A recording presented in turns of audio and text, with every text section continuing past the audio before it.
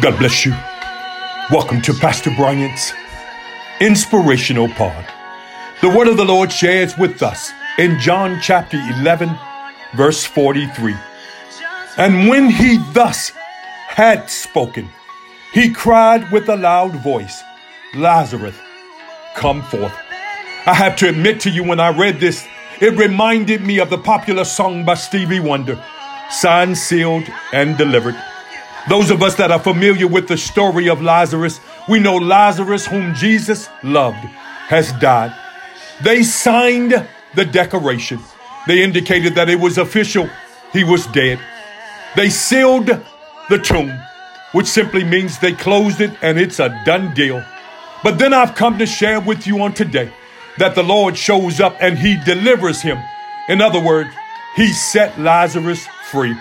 I've come to share with you on today that regardless and in spite of what you're going through, they might have signed the document. In other words, it might be official. They might have sealed it, saying that it's a done deal. You're finished. There's no hope for you. But I've come to share with you on today that our God has come to deliver you. And who the Son set free is free indeed.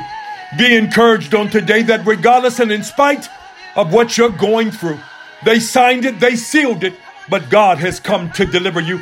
Would you please take note of what the writer says?